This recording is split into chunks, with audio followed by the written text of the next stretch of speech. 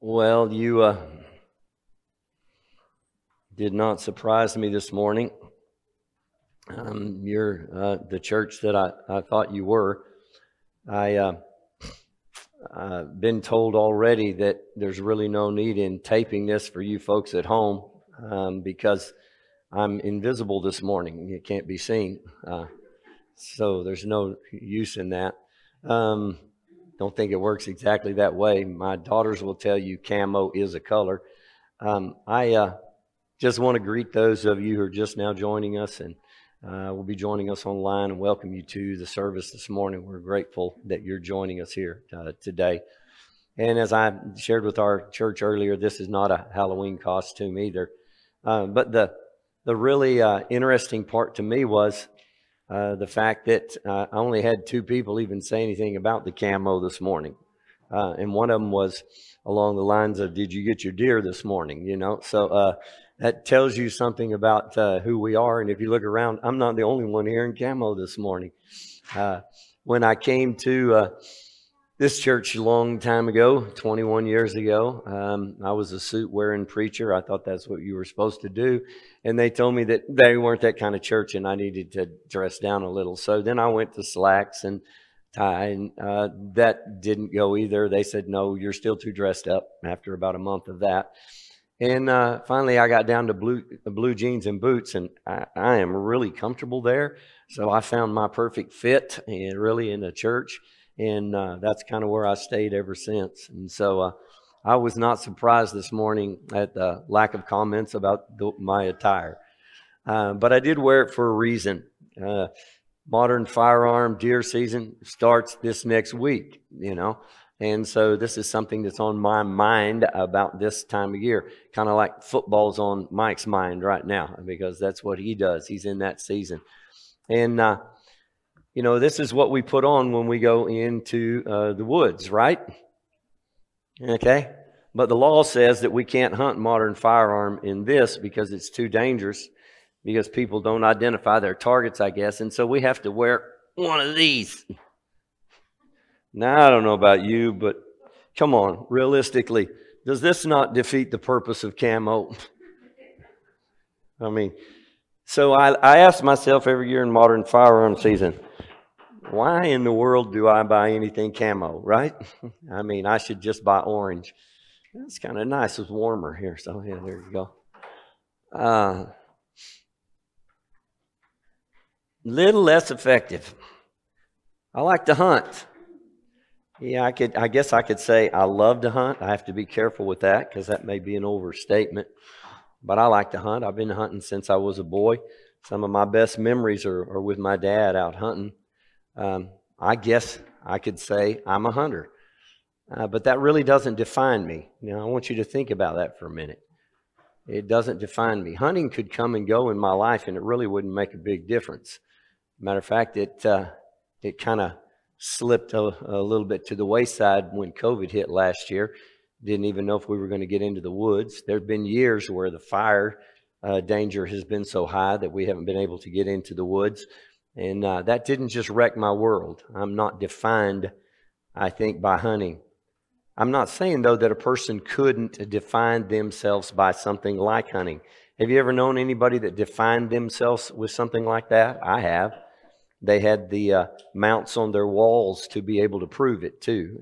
They had spent an awful lot of time, energy, effort, and money on hunting. And really, literally, it defined their lives. They worked at a job so that they could go hunting. They were heavily invested in hunting. And I've known more than one of these individuals who've, in every facet of it, they have just expanded and tried to jump into it with excellence. They have the freezer storage things. What are they called? I wrote it in my notes. I guess I should look at it. But the meat lockers at their houses for storing their elk and their deer. They've got all of the processing stuff. They've got secret recipes for how to make everything in the world that has to do with the processing. I mean, where does the list go? Or where does it end? You know these people. They drive the 4x4s. Their closet's full of camos. They also don't like greeners who try to take away their hunting. They don't like politicians who want to take away their guns, because that's going to affect their hunting as well. Most of them have mixed emotions about game wardens. They would love for there to be some management of the wildlife, because that stewardship is important to them, but they feel like the state does a pretty poor job of that, and that they're not so happy with the way that takes place. And so they kind of have mixed emotions there. All right. All of that said, I'm just asking us to think for a minute about the stuff that really defines us. And I don't know that even out of 2 weeks in the year, hunting really defines me. So what is it that defines you? I sat and visited with, we have a lot of military people in our church. And I sat and visited with one of our Marines this last week and had a really long conversation. I probably overstayed my welcome. I had 3 cups of coffee, and so that means I had about a 2.5 hour visit. Hey, but you keep filling my cup, I'm going to assume you want me to stay. Okay? I was over at Jean's the other day, and half a cup was gone, and she poured it down the sink. I understand, what that means, and so I moved on, but I measure your desire for me to be there based upon the coffee, okay? So I'm sorry, I made you the brunt of a joke there. But I visited with this Marine for 3 hours, and he told me this extremely long, drawn-out story that I loved listening to about a couple of guys in the Marines. One of them was a bona fide Aryan, one of these guys that was, you know what an Aryan is, right? They have a lot of love for other races, none at all. And so he was in stature. Jacob described him. He's the Marine I was talking to. I told him I'm going to quote him this morning. He's not here because his kids are sick. And you missed that if you're just tuning in online. And I told him he should be here because he wrote this morning's sermon. But at any rate, maybe he'll listen online. But he told me about this guy and just his attitude. And he was very detailed about it as he came into the Marines. And then he told me about another guy who was a black guy. And he had all of the associations that he was, and I don't remember, but what Jacob said he was involved in and so forth. But he talked to me again about his character traits. And these two were the kind of thing that were going to mix like oil and water. And that's what happened. And he talked about their pilgrimage together. And he talked about the fights that they had on occasions, the damage they did to each other, the way they were just at it like a cat and a dog. And he said he watched a transition take place over 3 years that I thought, this is amazing. But it really hit me as to what the truth, I think, of where I want us to go this morning really ends up. They both, over a period of time, came to see themselves and define themselves no longer by the stuff they brought with them when they came to the Marines, but they began to define themselves as Marines. And Jacob began to tell me what that definition was. I wanted him here because he can just spout this stuff out like a Boy Scout can do a Boy Scout pledge. You know what I'm saying? I mean, he's a Marine too. Like they say, once a Marine, always a Marine. I'm not in that fraternity. That's great. I got enough of my own hunting fraternities. All right. I mean, we all have our things, but as he went through this and this mindset changed, then all of a sudden their allegiances began to change and their enemies began to change. The way they defined everything changed. And he said, as they owned that more and more, guess what happened? They became comrades and friends. Okay, we talk about it all the time. And we say, it's important to know who you are in Christ Jesus. If you don't understand and define the definition of how you define yourself and the significances of that, then I have yet to be able to somehow extrapolate for you this truth in such a way that it can make the difference in your life that it needs to. It may be, I think the most significant thing that we can know is to have a proper concept of God. And I'm not going to wedge off of that. I'm not going to hedge there because I believe if you don't see God as He really is, you're never going to see anything in this world as it really is. Everything's going to be skewed. But as soon as you look and see who God is, I think the next thing that we need to be seeing is who we are in relationship to that God. And we need to define ourselves by that God. And if we define ourselves as God defines us, it is going to impact everything. Everything. It can't help it. And if we're lacking in some area or another, maybe we're still in the 3-year process of becoming a Marine. We're not there yet. Because that definition is going to affect everything. Our enemies, our friends, how we relate to our comrades, it will affect everything. Now, in this passage of Scripture that we're looking at today, I believe that's what Paul is talking about here. He says in Ephesians 6:13, "Therefore put on the full armor of God, so that when the day of evil comes, you may be able to stand your ground. And after having done everything, to stand firm with the belt of truth around your waist, with a breastplate of righteousness in place, and we've already talked about those the last 2 weeks, and with your feet fitted with the readiness that comes from the gospel of peace." Your feet fitted with the readiness that comes from the gospel of peace. In the King James, it says this, "And your feet shod with the preparation of the gospel of peace." You know, Paul says we're to armor up. We're to put on this armor of God. When I'm going hunting, that's pretty easy to do. I get up in the morning and I know, okay, let's put on what we need to do to go hunting today. And I check the weather and I know what I want to wear and so forth. It's an armoring up of, so to speak, for the task that I'm going to do that day. I'm dressing for the occasion. I wish that it was that simple with the armor of God, that we could go to the closet and just pick it out of the closet and put it on that simply. But that's the picture that Paul is painting for us here. We're to every morning armor up with this stuff. This is the cloak that we're to put on. This is the garb that we're to put on. I mean, you watch a soldier get ready for his battle that day, and you see him putting on all this garb. You know who he is, and what his purposes are that day. Paul's most likely in a prison when he wrote this, and he's looking very likely at a prison guard that's standing there, and he's seeing him in all of this attire.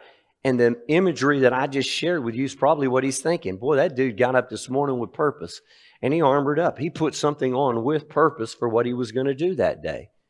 And Paul took that picture and he said, you know, as Christians, we need to put some things on with purpose every day too. We need to pick them up and we need to put them into our lives. And he started with that belt of truth, and then he talked about that breastplate of righteousness, and now he's talking about feet that are shod with the gospel of peace. Footwear is pretty important, you know. I've got some footwear on this morning. Can you get that, Michael? Okay. Well, that's really the reason I wore this whole garb this morning, okay? Because this is not normal Sunday morning shoe attire, okay? Believe it or not, those cost more than all the rest of my outfit together. Matter of fact, I could probably buy 6 of these for what I paid for that. I've got some guns I carry into the field that cost less than that, you know. Why? Would you consider that to be such an important part of your attire? Paul says his feet are shod, or were to be shod with the preparation of the gospel. The peace, the gospel of peace. Looking at a Roman soldier had his feet, his footwear on that included a kind of a little brace around the shin, but it covered the bottom of the sole, but it also had a kind of a spike in it, so that it was a lot like the stuff I wore as a kid. When I played football, we had plastic cleats. Do they still have any kind of cleat at all, Mike? Yeah. When I was playing golf in the old days, I had a steel cleat, a little pin, and then later on it became plastic, and it was a circle and different thing, but there was a cleat there. When I played baseball, it was the same way. We had a little kind of almost triangular circle metal cleat on the end of that shoe. And you had to be careful when you slid into base that you didn't get somebody with those. But we had cleats on our shoes. Why? Because it made a difference in our footing. It made a difference in where we could stand. Can you understand at all why a Roman soldier might want to have some kind of a cleat on the bottom of his shoes? I would think that if you slipped and fell on a wet battlefield or a rainy battlefield or a sandy or a muddy battlefield, you'd be in trouble. And the more possibility you had to stand firm, the better off you were going to be. If your feet slipped and you fell, on the way down, you're pretty vulnerable. And if you fall all the way to the ground, you're going to be very vulnerable on a battlefield, right? So that would be an important part of what he had on. And I tell you what, you can have a very, very miserable day hunting if you don't have the right attire on your feet. Because up here, you're going to get wet. You're going to, well, you hunters know what I'm talking about. And if you don't have the right stuff there, it's miserable. And not only miserable, but for a Roman soldier, it could be life-threatening. Now, if you put this in perspective of what Paul might have been looking at sitting there in a prison cell, and now he's saying to you, you know what, our feet need to be shod with the gospel of peace. What's he talking about? That must be something pretty important. It must be pretty valuable. It maybe has more to do with our standing than anything else, what we have on our feet. And he says it's the gospel of peace. You know, I heard it said in seminary, it said you never really own something until you can articulate it. It's not yours until you know how to say it, to express it in words. So let's talk about this gospel of peace for just a minute. Let's just see if you can articulate it. We've gone over this 100 million times. I go over it in some fashion every Sunday that I preach. It's a rare Sunday that I don't hit this. I've taught it in classes. It's kind of been my bread and butter to be a pastor. If I get to heaven and the people that I served in congregations do not know the gospel of peace and how to share that with a lost and dying world, I will have felt like I am an extreme failure. So let's go through that. Let's see and grade me this morning, all right? Let's talk about the gospel of peace. Tell me what you know about God.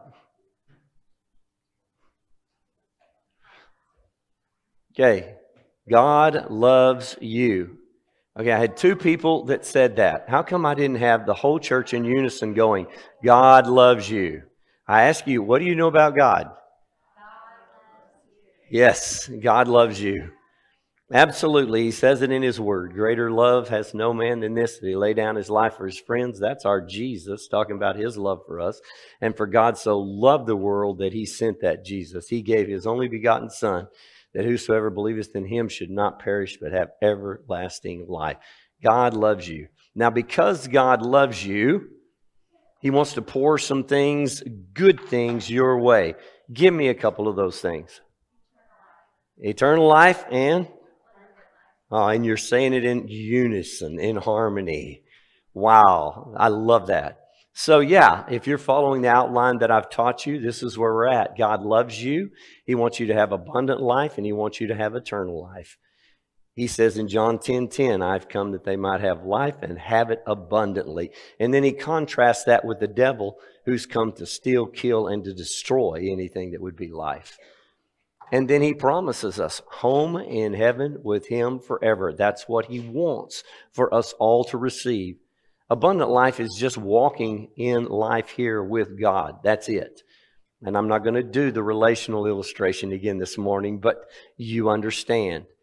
That's when life gets good. You get to do it with Jesus. You get to do it with God.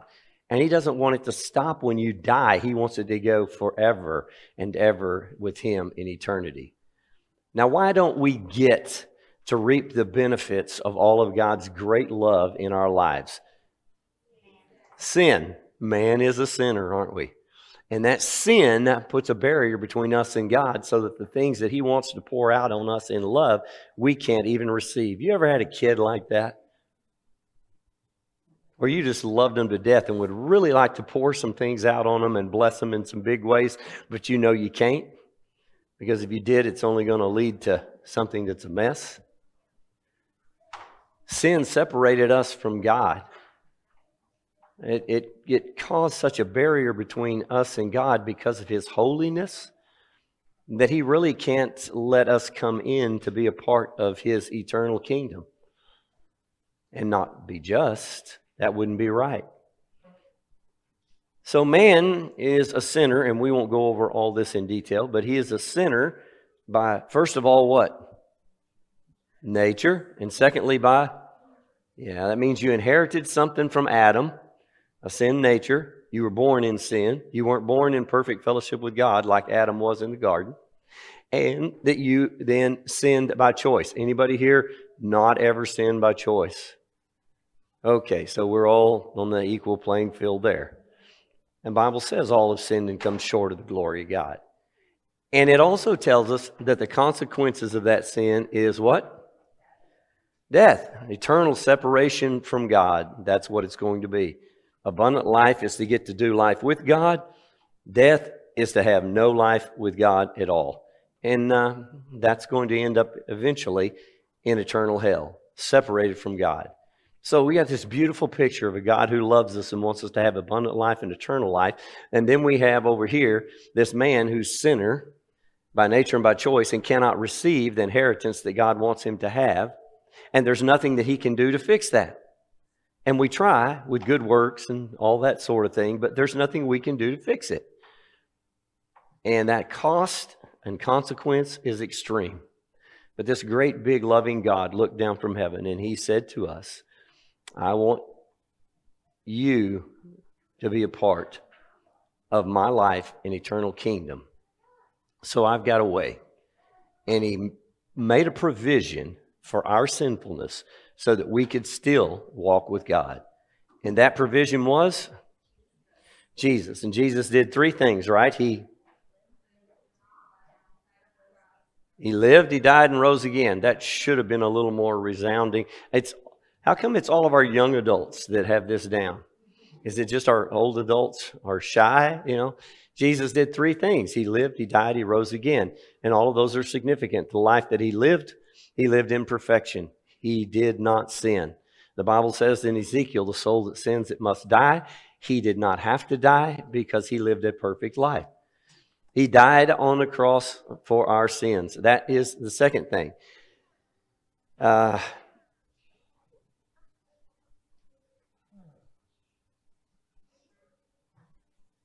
The soul that sins, it must die.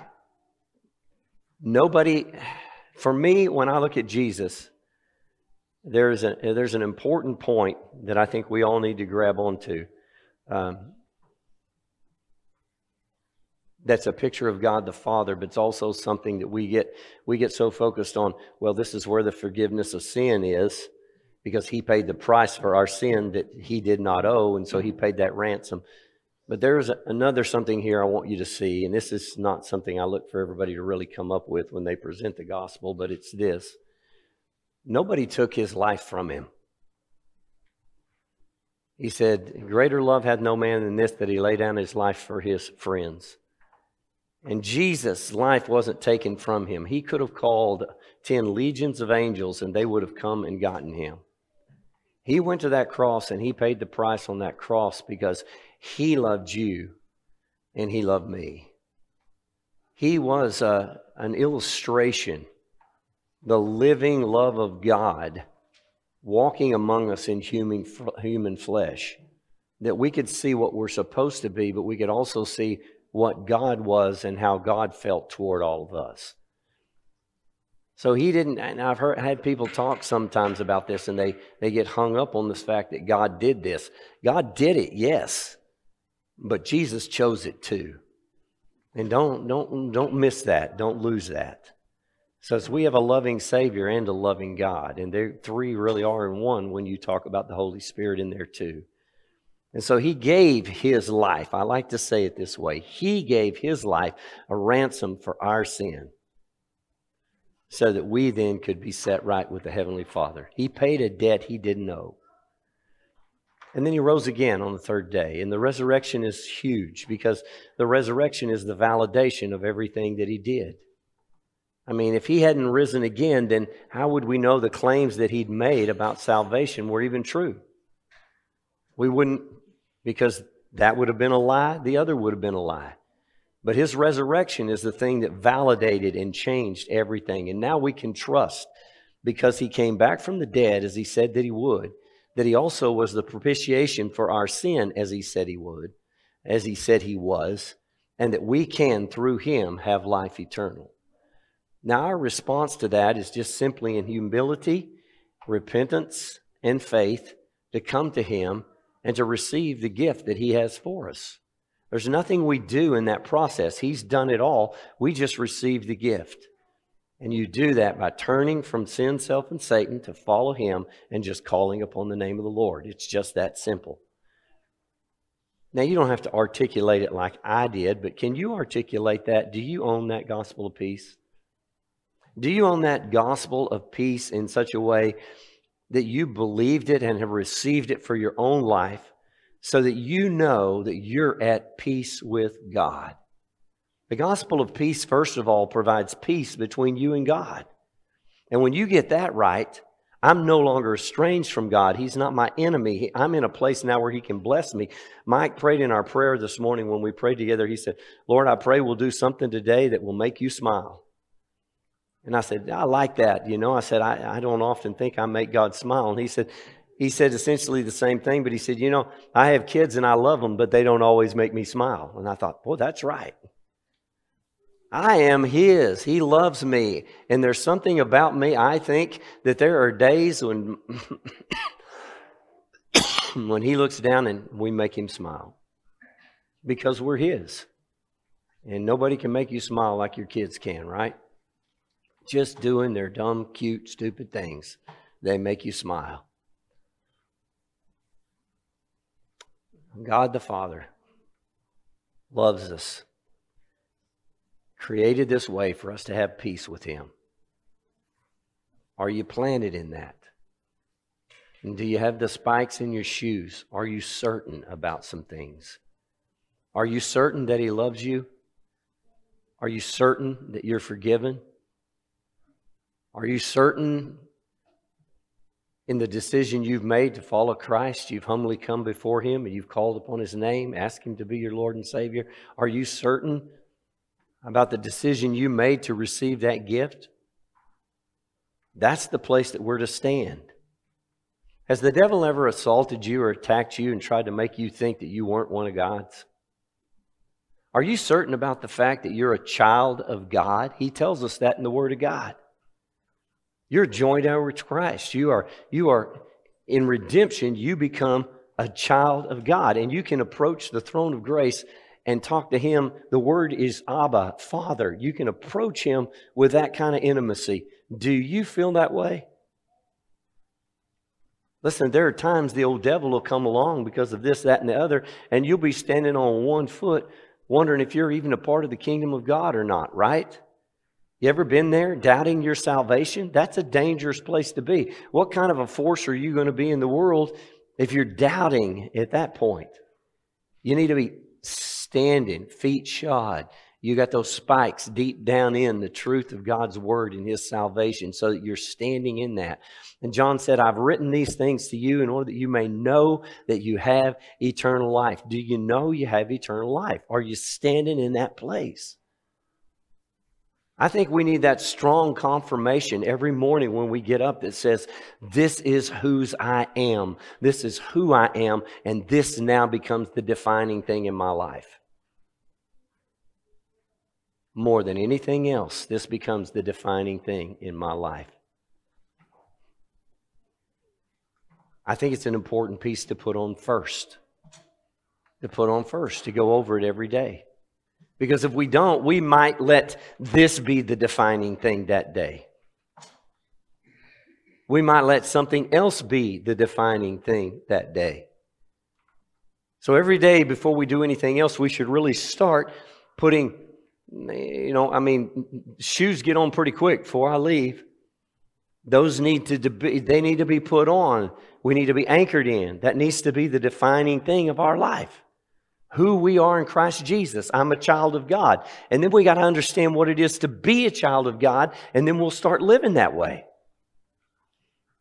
One of my favorite stories is about hunting stories. Is our dear brother Rich one year decided he had to have a pair of new hunting boots. And so he went out and he bought him some. I think he got them online. I don't know. But the way I understand it, they were pricey hunting boots. And when the bill came through, his wife was like, "What are you doing?" And he's like, "I got to have hunting boots." Okay. I mean, they were even more expensive than what I'm wearing, okay? Rich has money, so he spent money, too much money, okay, on his boots, all right? That's his wife's words, not mine, okay? So, hunting season opens. And Rich hasn't gone hunting yet, but Rich does live in the country. And occasionally things do come by out there that he can take a shot at. And that morning, while he was doing his breakfast routine and so forth, before he even got out to go hunting, guess what walked into the back 10 acres down there? So Rich grabs his gun in his bathrobe, heads out the door, going to walk down there and get a shot at this deer. And before he can get out the door, his wife yells at him and stops and says, "Don't you dare go out there unless you put those boots on."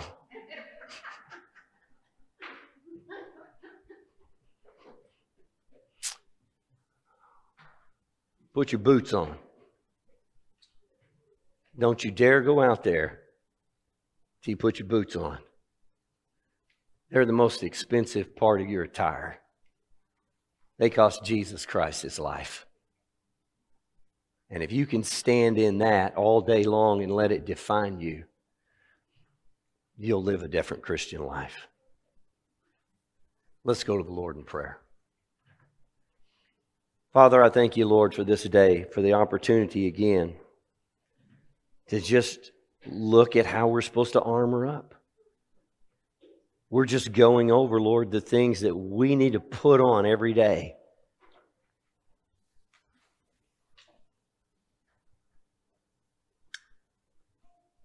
Oh, Lord, that we could consciously get up every day and say, here's the belt, here's the breastplate, here's the truth, here's the righteousness, and here is the gospel that has saved my soul and defined my life.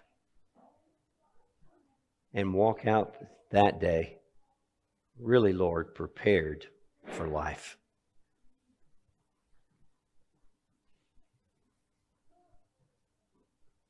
Thank you for the confidence that is ours in Christ Jesus, for the Spirit that testifies to that truth in our life, for the Word of God that makes it so easy to understand that we've been able to reach out and receive and take the things of life. I praise you, Lord, that I am a child of God and that I'm a joint heir with Christ Jesus and that I can come to your throne and call you Father. Lord, how dare we not take advantage of that every single day? We love you. Speak to our hearts now with your grace, your gentleness, your kindness, your compassion, and with that unction and that pushing that we need, Lord, to move into this more powerfully. We ask it for Jesus' sake. His kingdom come in our lives, His will being done here in our lives as it is in heaven. Amen. If you don't know Jesus as your Lord and Savior, you've never walked into that salvation I talked to you about, man, don't live here today without doing that. Come talk to me as we sing. Talk to me after the service. Make an appointment this week, whatever it takes. Step into the grace of God for your life.